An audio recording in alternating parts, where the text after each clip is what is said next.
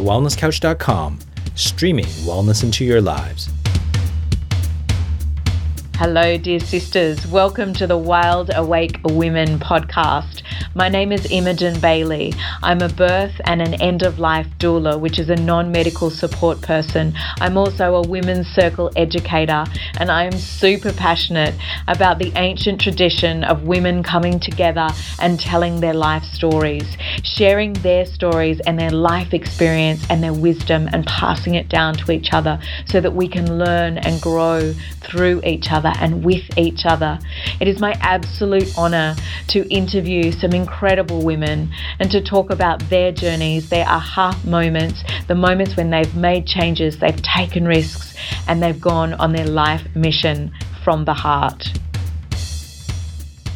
Well, Wild Awake Women, I have an incredible woman with me this morning to talk to you. Sally Irwin, who is the founder of the Freedom Hub, which is a company, which is a business that helps people who are survivors of human trafficking in Australia. This has been a passion of hers since 2008 when she moved to Germany and her husband was took a diplomat position there, and she was really exposed to what was going on with human trafficking. And then she has brought that education and information back to Australia, started this incredible business that has a school that helps survivors of human trafficking and also has a couple of businesses that supports that program. So Sally, welcome to Wild Awake Women, and thank you so much. Your story is so important and the work you're doing is amazing. Great, thank you. I'm glad to be here. Well, yeah, so what I would love to start with is, I guess, I think it's shocking for people to find out that human trafficking and modern slavery is going on in Australia, right? Yeah, it is. It's amazing how many people don't know that, and I was exactly the same, so I don't blame them. It's just not been a highlighted issue in our country. No, it's definitely not spoken about at all. So can you tell, because I know that you also did an incredible job of volunteering at the Salvation Army when you first came back to Australia from being in Germany and got a real education there of what is going on here. So yes, we're better to educate us. Yeah, well, so I've really been working face-to-face with people in this situation for sort of eight or 9 years now. And one of those years was foundational for me in Australia, because the first few years were in Europe. But in Australia, that 1 year I spent at the Salvation Army Safe House. It's the only safe house in Australia for trafficked women, and they have 10 beds. Which, of course, is nowhere near enough. We all know there's a housing crisis in our country. But anyway, I spent time there just trying to really work it out, why it was different or what was different to all my experience in Europe. And really what I discovered was that over here we have a lot of people in slavery through the domestic labour scene, very much people that want to be au pairs or house cleaners or cooks, or so there's a lot of people in that, and also forced labour, so chefs and people working in kitchens, and forced labour in like nail salons and car washes and all that sort of thing. Whereas in Europe I was mainly exposed to sex trafficking, whereas sex trafficking here is probably around the 40% mark. The rest is to do with labour or forced marriage. So it's very, very broad here, from the picking fields in Queensland to diplomatic houses in Canberra. There's a huge range of ways people in our country are tricked and captured into slavery. And why do you think that it doesn't get much attention in the media? Well, mainly because like 4 years ago we had no law against it. We had no law against forced labour, forced marriage, organ harvesting, of which we've had a case in our country, and harbouring of persons. So the trafficker could drop somebody off to sell somebody to somebody, and the person that's harbouring or keeping that person in slavery, there was no law against that. So without a law, it's very difficult for any prosecutions to happen, and without prosecutions, there's no stats, so there's nothing to report. So there's everything up until 4 years ago was sort of we think there is, and it was all a bit of a guesswork. So now that we've got, and unfortunately we still don't have many stats, because it takes 4 or 5 years for a court case to happen. So I would say we will have a lot more evidence and a lot more coming up in the next few years, but at least there's laws against it now. So the media are out sort of looking and finding people. But the other major difficulty with our media today is that they do want case studies. And I'm not prepared to put any of my survivors through that, and I think you'll find neither would be the Salvation Army or the Red Cross. So unless you want to tell a good story like you are about what we're doing about it, if you actually want a situation where you're interviewing a survivor, you're not going to get that in our country. So it's very hard for them to report. They really want that case study. And none of us want to do that. No, and I'm really glad you mentioned that, actually, because I was involved in a show called Go Back to Where You Came From for SBS about refugees, and I quite often get asked by people in the media, can you put us in contact with this family, or can you, do you know anyone who's a refugee? And I go through the same conversation, which is, it's not, I don't want to put anybody in that situation. And also, when you've got people who are waiting for visas, they're not actually able to speak about their story, because people in the community will often say, we want to hear people's stories. And I think when people hear those personal stories or those case stories, they're definitely more moved and our compassion is stirred, right? But it's a catch-22, because there's privacy involved, there's legal situations involved, and it's important to protect people. Yes, I think it's a good conversation. Yeah, we're exactly the same. Most of them are still mid-court case, and there's a lot that can't be spoken. They can't be identified because their lives are at risk with whoever supposedly owns them. And then we've got to add this whole level of stigma and shame. It's huge and it's embarrassing. You feel like an idiot that you've been caught up in something like this. How could you be so stupid? Why didn't you run away? All these questions that people that don't have trauma or not in that experience ask. So you sort of, you just can't. And then there's the chance of re-traumatizing. Yes, of course. There's more reasons not to do it than just that, yes, people need to know it's happening, but why do they have to see it? Why can't they just trust the authorities and us yes. that are working with these women that, this is really going on, people. It's just we're trying to protect them and help them, and they're very, very vulnerable. They are. Yeah. Thank you for the work that you're doing. And I guess when I read your bio, I mean, it's quite incredible. There's somebody who, you rose to the top of the game in the corporate space, working for different companies like Myer and L'Oreal. And, I know that you were involved in training as well. You're in senior management. You were a national merchandise buyer for 80 different stores, really doing incredible work as far as a corporate ladder, career goes. And then for you to make this huge change, and that's really what this podcast is about, is awake women who have these moments in their lives where they go, I'm completely changing direction because I need to be doing this, and I know that this is your life mission. And so talk to me about the moment that you had, and I know it's probably a series of moments, but that chapter for you when you made those huge changes. Well, the more I meet people that are in this space, there's always a story or two that sort of turn the situation. One of mine was, I knew it was happening in Europe, so over there the first stepping stone for me was volunteering on that street where women were being sex trafficked, and and seeing them day in, day out. But there was one particular lady that I talk about that I actually had the opportunity to try and rescue, probably because her English was a bit better than the others. And she was sold by her husband to a pimp in Berlin, and she was from Bulgaria, and she had 5 children and he was an alcoholic, so he needed the money to fund his alcoholism. So he basically sent her over there and made an agreement that she could come back once a year if she'd made enough money to support him and the children. And it really just for me, I just couldn't deal with the fact that a woman her whole life, everything became about making that money. Like just whatever she had to sell herself for, if it was $2 without a condom, or if it was $20, euros. It was just unbelievable to see her do what she did.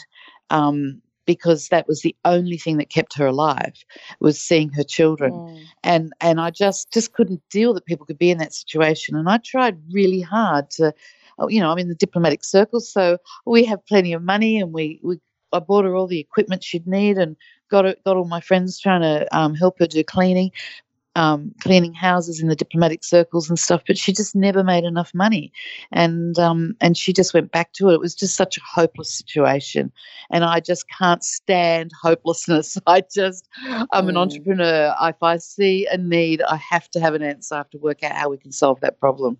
So that really, really, really felt like failure to me, and I hate that. I just couldn't deal that there was no out for this lady, and that's her life for the rest of her life, and I was hopelessly not being able to help her. Being a foreigner didn't help. I couldn't go, I couldn't lobby, I couldn't do anything. So there was all that. So that really impacted me. Finding out it was happening in my country was the next really big thing. North Shore girl, never occurred to me that I couldn't say what I wanted, and obviously my career in the 80s, 90s shows you the sort of person I am, because it was very much most girls my age had left school to be secretaries or nurses. So, it's a bit of glass ceiling stuff. So I'm pretty strong in that regards. I really had to be that sort of person to get where I wanted to get. So finding out this was happening in Australia, I thought, well, now I can lobby now. I can do stuff. It's in my own language. It's my own country. This is not happening. And, there's no reason for slavery to happen in Australia. It's pure greed. We do not have the extreme poverty. We do not have corrupt police. We do have border control. There's a lot of reasons this is happening in other countries by the millions. But in our country, there's no excuse. It's pure greed of people trying to make money out of exploiting others. So I was like, okay, it's game on now. This is it. I'm not going to let this happen in my country. And I'm very lucky I don't need to work to earn money. I made a lot in my time, and we invested well, and my husband's got a good career. So I thought, this is it. This is what I'm going to do. And then also the direction I took, because there's many areas you can take. You can be lobbying, you can be raising awareness, you can be fundraising. There's lots of things you can do. But one of the reasons I chose the school and educating is because, well, first of all, I do believe that education gives people options and better options. It helps you see outside the tunnel that you're in. And so they need to see that. But there was the story that I was going to share is there was one girl in that safe house who had been a career woman like me and worked her way up in the hotel industry as a manager. And she had 60 staff working for her. So she's not silly. She's a clever, smart woman. And to see her come to Australia to try and learn more about Western hospitality, to improve her skills, to study, running out of money, got herself a job. She'd been rescued. She'd been put into the safe house. And I watched her go from a strong, well, obviously she was upset because what had happened to her, so she was still vulnerable, but you could tell she had a strength to her. To see all of that just get zapped out of her over a period of a year, by the end of the year, she was staying in her pajamas all day, wouldn't leave her bedroom, and just was on masses of pills and drugs for the depression and the and anorexia, and like it was just horrible. And I just thought, how can you be in my country and be treated? This is a rescued person.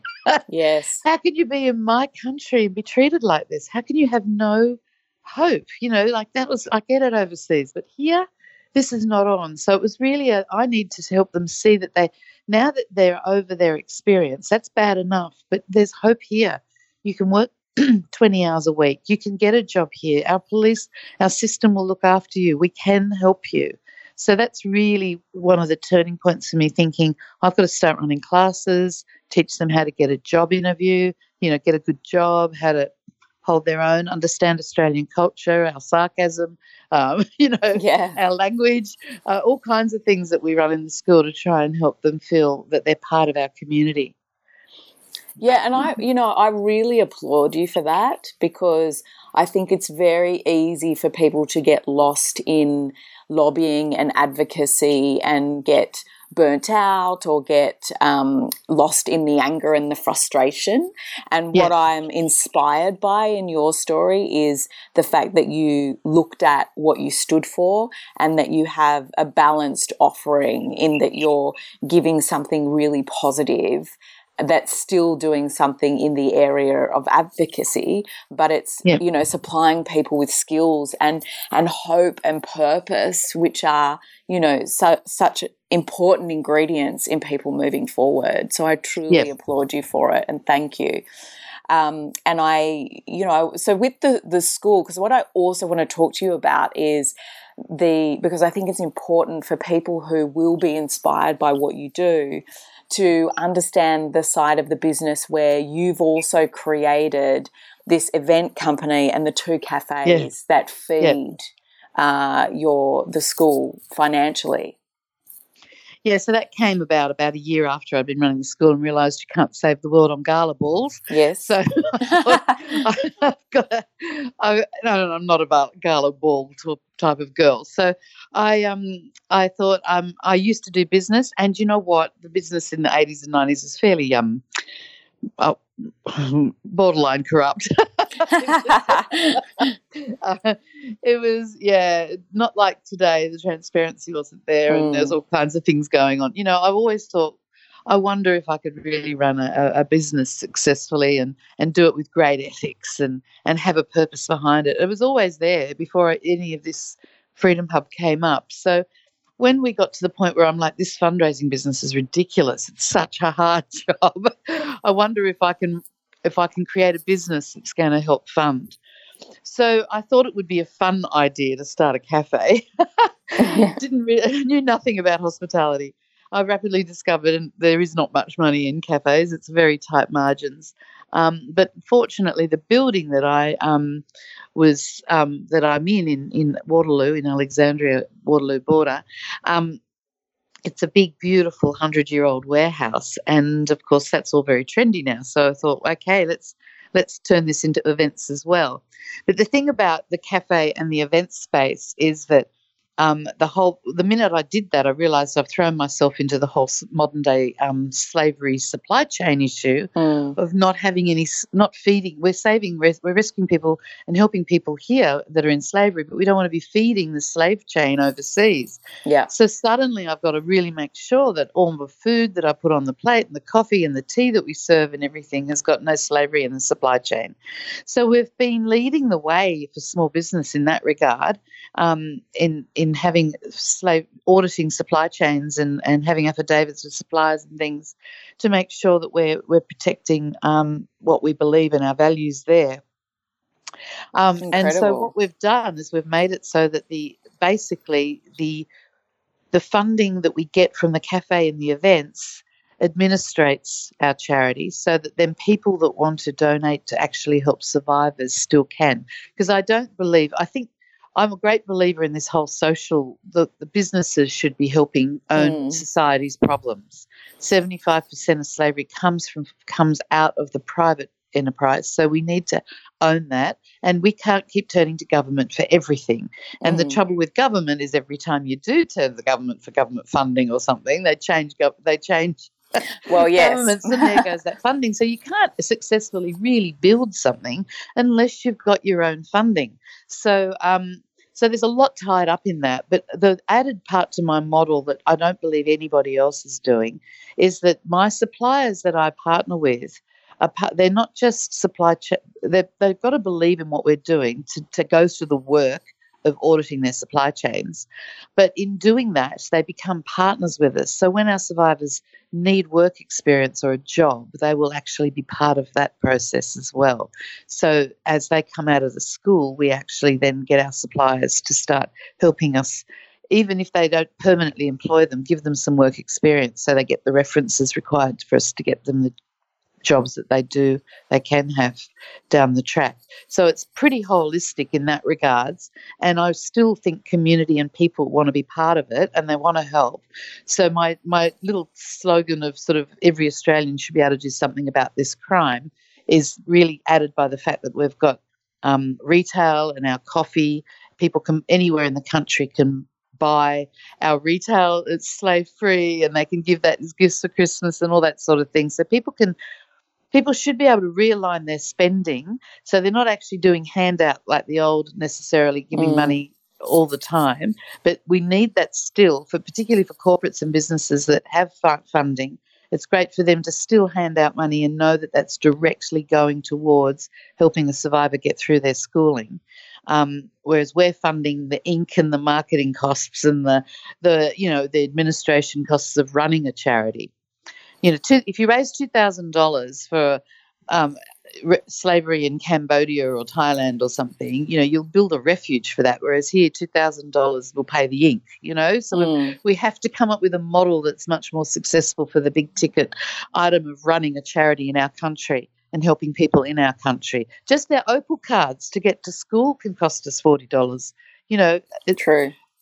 It's a lot of money to do what we're doing in our country. Yeah, so we have to come up with alternative pathways for funding.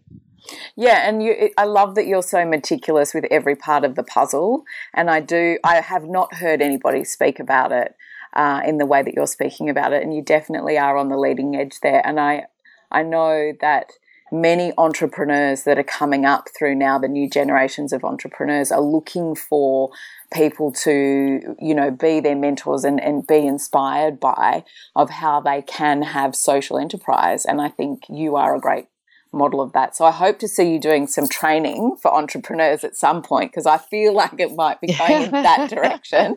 Well, the timing, I don't know if you know this, most businesses haven't caught onto this yet. The Modern Slavery Act that's national should be the bill's before Parliament yesterday and the day before. We should be hearing very soon that that's going to come through.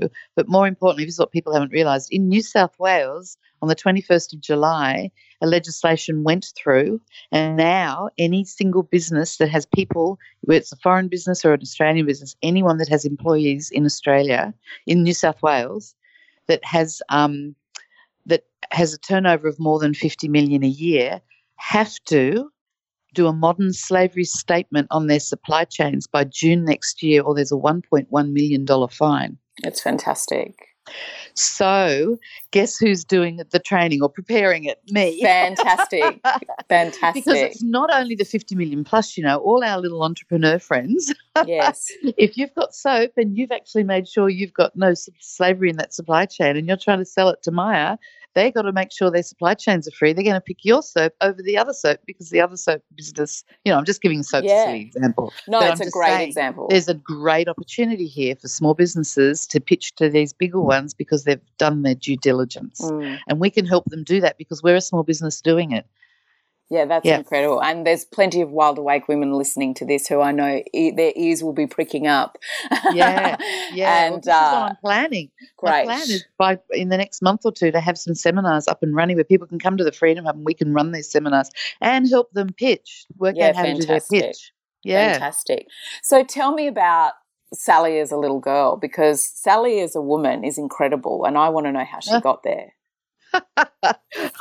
I think, like all entrepreneurs, I was the naughty girl. I did not like the system at school at all. I would wag and run away and go, oh my gosh, no. There's probably not a lot. There's just a lot of bad stories to tell there. But I didn't pass my HSC because I was running around doing all the, falling in love with boys. And I think I used to be so ashamed of that. But anyway, when you find out Richard Branson, just all the key entrepreneurs in the world have all failed school, I don't feel quite as bad. I certainly, I ended up getting enough to get into TAFE, and I did a business certificate and ended up with, doing it was Grace Brothers back then, Grace Brothers Company Cadetship. So that fast-tracked me to leadership and management within stores. So I was never academic. It was just too much fun, too many people parties to go to and things to do in life. So, Yeah, there's not really a lot to tell other than it's one of the wild ones. One of That's the all cool right. kids at school. You've made me feel better. I don't have my Year 12 certificate. I went to TAFE. I wagged a lot. I understand. And it's it's life experience. I know the woman who wrote Eat, Pray, Love gives this great talk that's about the hummingbird, and the hummingbird collecting all these little different bits and pieces of career and life experience, and then it's this amazing offering, which is obviously what you are today. So I love that story.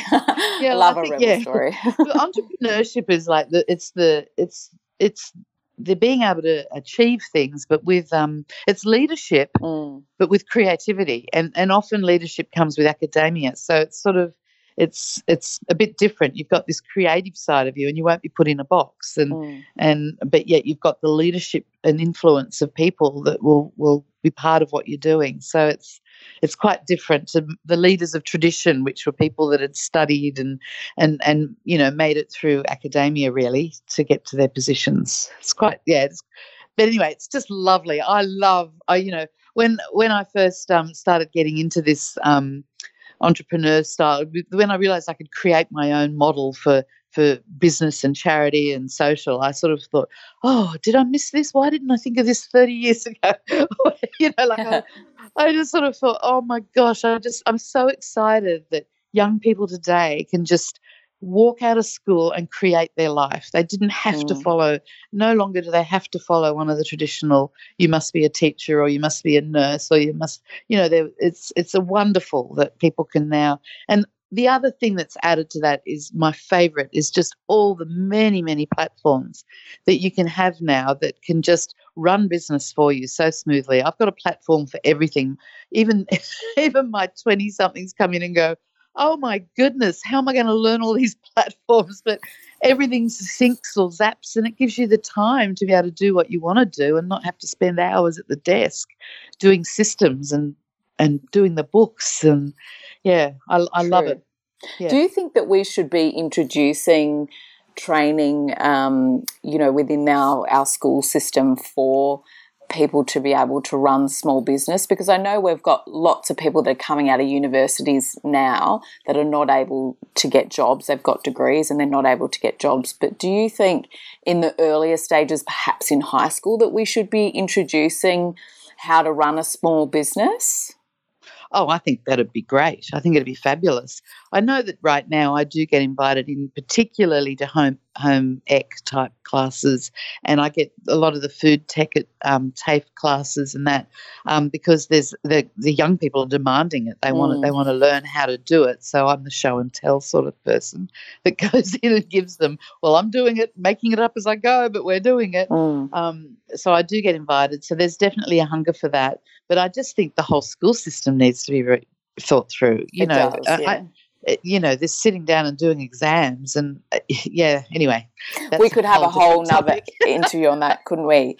But talk to me about the school that you run for these survivors. Talk to me about that and what that even that's involved. Really fluid. It's very tricky because I'll get school teachers coming in and wanting to try and make it a curriculum and put it into the old method and there's a level of need for that too, now that we've expanded into Queensland, but it still has to be really fluid because every single survivor has a different need, has a different level of trauma, comes from a different country, has a different level of English. So it's almost more like private tutoring than it is a classroom. Right. But we'll have 3 or 4 of them come at once. So we've got to it's changing all the time because we're learning as we go. So we've now got to the point where we're tending to split them up by their level of trauma and English more than anything else. Whereas before it was sort of you're teaching them a class or a topic, and if you're interested in that topic, you'd be there. But the ones that had really poor English couldn't go as fast as the one that had good English. And then the ones that really traumatized, they don't recall and remember last week's lessons. So it's really now we're starting to break it down by their level of English and their level of trauma. So if they've got a lot of trauma and poor English, the classes are really more like fun workshops. It's more like hair and makeup and going on an excursion to Coogee and learning how to get the bus and how to buy fish and chips. Me being in Germany taught me a lot about how scary it is when you can't speak the language and you've got to buy things at the shops. Yes. So we have quite a lot of lessons in just life skills, stuff like that, just about Australian culture. We have fun, silly games where they've got to learn all our slang and then do a speech with Australian slang, and just really, really fun. Everybody else that's speaking to them at this stage are the police, the psychologists, the doctors, the caseworkers, and all they talk to them about is what happened. It's all about what happened to them and the criminal that they're trying to prosecute. So we're all about their freedom and their future. So we don't talk about their past. If it comes up, we'll say, well, we'll talk about that later. Let's get on with it. Today we're here to do this. We're learning about computers, so we will keep them focused on their future, which is why we call it Freedom Hub, because it's all about their freedom and what they can be. And then all the classes are structured to really be at the level that they're at. And then we also do have private coaching. So if they've got to the point where they just need a job because they're not going to get Centrelink or something, we have to get them a job. We will have people that will just sit there and do nothing but help them apply for jobs every week, do the 20 applications they must apply for or whatever, and get those applications out. So it's not a 9 to 5, let's all sit at a desk, let's work through a curriculum and you're going to get a certificate. It's really individualised, what we can do to make you succeed. What are your dreams? To see them dream again is amazing. And then teaching them the life skills to start working towards those dreams. So, and at the moment, a lot of our classes have to be between 3 and 5 of an afternoon because the government, this changes every couple of years. Yes. The government's now giving them free English classes from 9 till 1 every day, which is intense. Mm-hmm. And nobody, I tried learning German that often. It's so hard to learn another language. Anyway, so we've literally had to stop having all-day classes or all-day things. We've now got mainly afternoons running. And then we also do things that are recreational, like swimming classes and yoga classes. We've got people that donate their time to do that for them, which is fabulous. Amazing. And the local swimming pool's just charging $2 each to go in, and then we've got a teacher that volunteers and teaches them swimming, which is huge. Some of them never even put their feet in water. So, and that gives them so much confidence and joy. They love it. So it's a very interesting school. Yeah, it sounds amazing. And I can't, from only talking to you for this short period of time, I can't imagine you creating something that would be a factory type education anyway. No. I definitely can't see you creating that. So the outcomes that you see from, everything that you're doing, is it the joy that's inspired the community and the confidence in people? What are some of the other things? Well, the school's been running for 3 years now, and we've got 12 alumni, which is just so exciting. They don't have a clue what the word alumni means, but it's very important to us. Yes.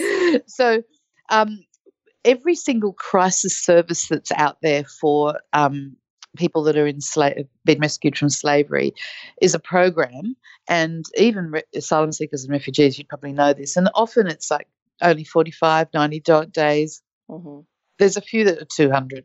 Yeah. So because of our relationship with them, we're long-term support.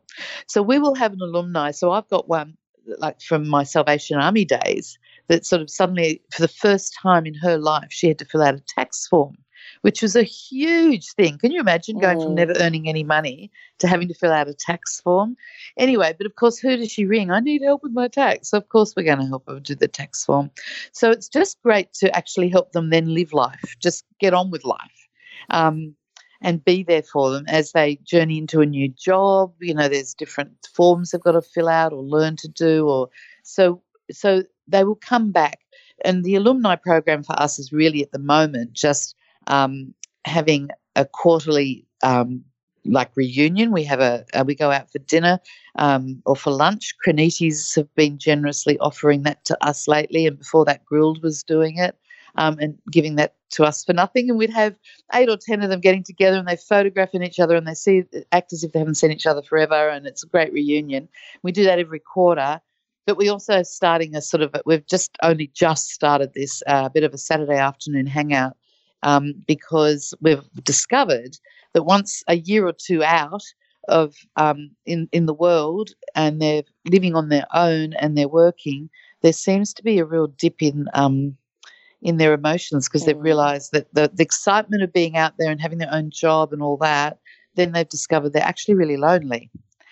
They've got no family, and they don't make friends easily. So this is a whole new field for us. We're now going, okay, how can we teach them to make friends, and how can we help them not feel lonely? So this is what it's new territory for us, but we're there for the long term. So it's really rewarding, and it's also rewarding to see the ones that want to go home and get, they just want this thing over. They just want to get a job, get money, and go back home.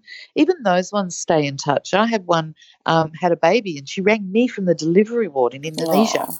You know what I mean? That's so rewarding.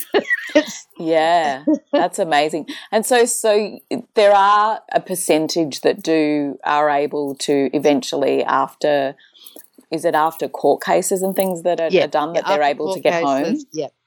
Whereas before they'd sit in a refuge for 5 years depressed, and then the court case is over, then they'd have to try and work out how they're going to get home. Yeah. And what happens to them when they get home? Are they sort of in a situation where they're back to square one, where they have no way of financially supporting themselves? Or well, the ones that I've stayed in touch, the ones I know that have gone home to family. They've got a good family. That's good. Most of them won't go home because of the shame on their family, or a threat to their life. Yeah, that's also important, isn't it? To know that that's there. Yeah. And the stigma. There's just a lot of reasons not to go back. Yeah. So I have a few Wild Awake questions for you. Yeah. The first is, what is something that you got from your mother that affects your mission today, or that plays into your mission today? That's a really interesting question. I do know, not that I'm an environmentalist particularly, but she was environmental very well before her age. As she's 81 now. But I grew up with a lady that refused to use aerosols, and we back in those days, people would throw things out the window. They throw as they're driving. We'd have to collect ours and put it in the, and she did she recycled and like all that stuff. Well. Yeah, amazing. Yeah, so I guess she had a conscience that's bigger than the self. I can see that you definitely got that. And she sounds amazing. And what about your grandmother? My grandmother. My grandmother was a praying woman. She was a religious woman who prayed with 36 cousins. And she prayed for us all by name. Oh, wow.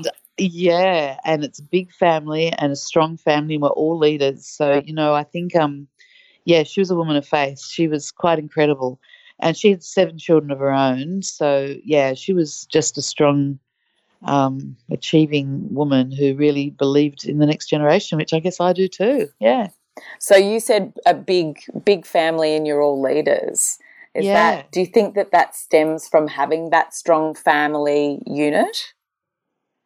Well, interestingly enough, it's her.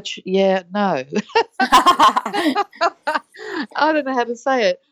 Her family, her immediate, like my father and his brothers and sisters were pretty dysfunctional. Mm-hmm. It's strange. It skipped the generation, I think, maybe. I hope none of them are listening. It's okay. I have a complex family story, so I know when to move on.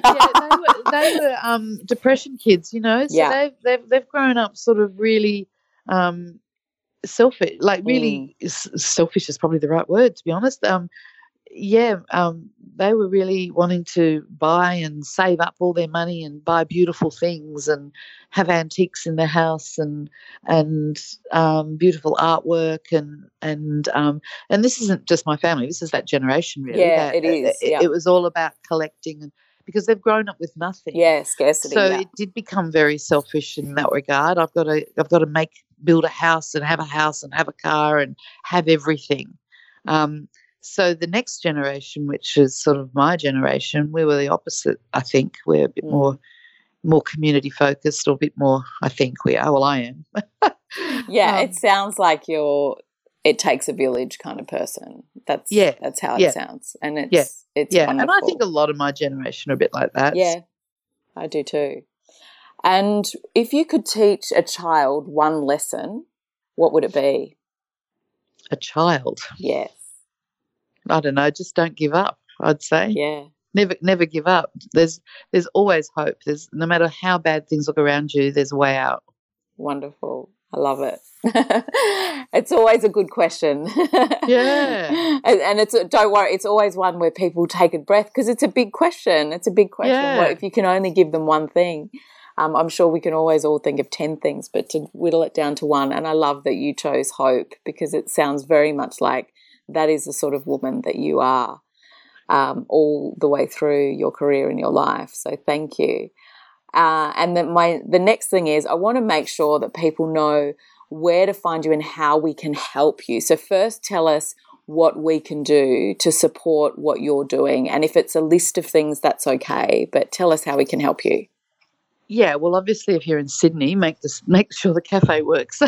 Yes. Or the Gold Coast. We've got a new one that we opened up in Palm Beach on the Gold Coast. It's we're trying to raise awareness there so we can build a school up there. So, obviously, I really want my entrepreneur heart wants the business to succeed, so that we can create this model, because it can roll out to everything: drugs and alcohol, homelessness, everything. We just need to come up with successful social businesses. But if I can do a little plug, please do. Yes, I'm so excited about this. On the 12th of October, we're having our first day. Like there's Are You OK Day was yesterday. Yes. And there's a White Ribbon Day. We're having a Fivers for Survivors Day. Love it. It's so exciting. So I'm trying to get, even if it's just 3 people in an office, just putting in $5 each and posting, on the selfie, we're part of this, Fivers for Survivors. Or big businesses. I've got a friend that works at Pricewaterhouse. She's going to get a whole floor to do it. We're going to run Facebook Live from the office. And I'm just thinking, this is my business head going, if we can get businesses all getting involved in this, then it's raising awareness.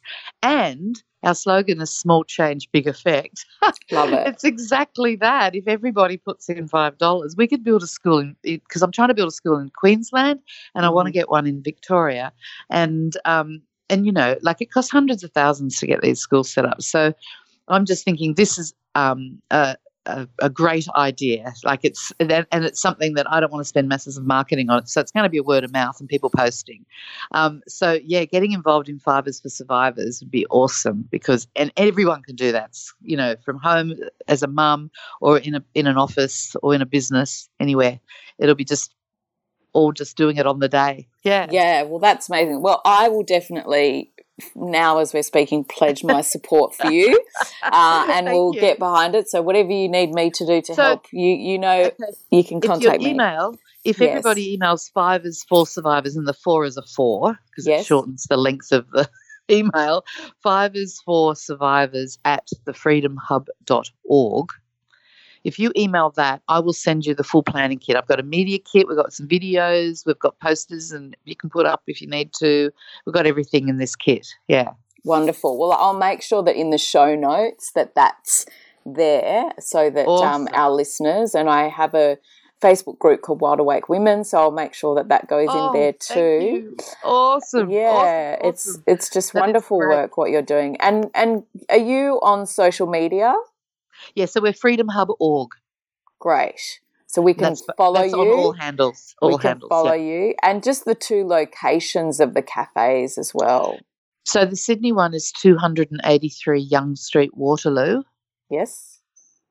And the Palm Beach one it's shop 7, but it's number 2, 5th Avenue, Palm Beach. Wonderful. So we can pop in there for a coffee and something to eat. And the event part, what sort of events do you do? So, we have everything. We've got Ben and Jerry's there for 2 days next week. So we've got all the corporates that book their product launches or want to run seminars there. during the day or in the afternoons. We have a wedding nearly every weekend. We have bar mitzvahs. We've had 21sts. Then we've got a really lovely, beautiful meeting room at the back that I've deliberately designed because I got sick of trying to run meetings in cafes with rocky tables. So I've got this lovely, it's a dining room, and it's, it looks very French with a French chandelier and everything, but it's beautiful for meetings. So it's a meeting space people can book as well. So, yeah, and loads of women come and, have their meetings there. And it's just a nice place to sit and have just sit and work from home. If you're an entrepreneur that's on your own, working there, work and come in on the 12th when we're doing our big rally day for the survivors. Yes. Well, you've just given so much information, and you truly are an inspiration. And I guess the one kind of final thing that I'd like to ask you is, because I know that the women that listen to this, and I know there are a few men as well, but we're women who want to make changes and take risks and follow our hearts. And as somebody who has truly done that, what would be your message to a woman out there who has discovered something like you discovered, where they want to make it their life mission? What would be your piece of advice for them on moving forward or getting something off the ground? Well, tell your story. Just tell your heart. That's the thing. You know what? I've done all the courses on putting together a perfect pitch and business plan and, blank canvas, all that stuff. Anyway, business canvases, I've done all that. And every time I've gone for a pitch, they've rarely succeeded. But if I've gone to lunch with somebody and just told them my story, I can walk away with a $10,000 check. Like, it's honestly just being exactly who you are, be yourself. Because you know what? Every single person that wants to donate to your business, they're not actually donating to the idea. They're donating to you. They're actually saying, can this person carry off what they say? That, the idea is not the big thing. The big thing is you. Are you capable of carrying it off? And if you've got the passion and the drive to do it, that'll come out in your conversation with them, and they'll go, I believe in you. That's what they're betting on, not the idea. So true. Words of a wise woman. Yeah. Thank you, Sally. It's been an absolute delight, and thank you for the work that you're doing, and thank you for educating us on an issue that really needs some attention. And we look forward to, what was the date again for Five Us for Survivor? 12th of October. The 12th of October. We will be there. Yes. Thank you. That's so good. Thanks, Sally. Bye. Bye.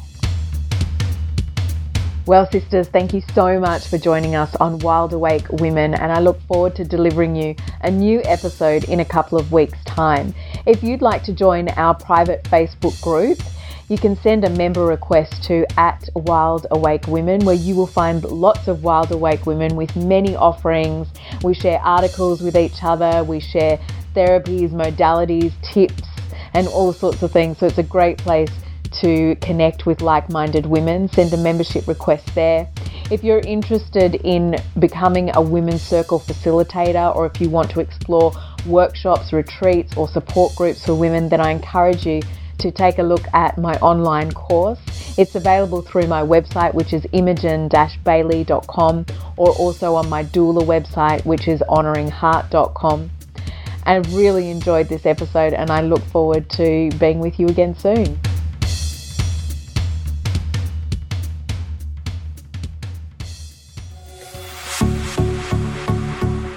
This has been a production of TheWellnessCouch.com. Check us out on Facebook and join in the conversation on Facebook.com/The Wellness Couch. Subscribe to each show on iTunes and check us out on Twitter.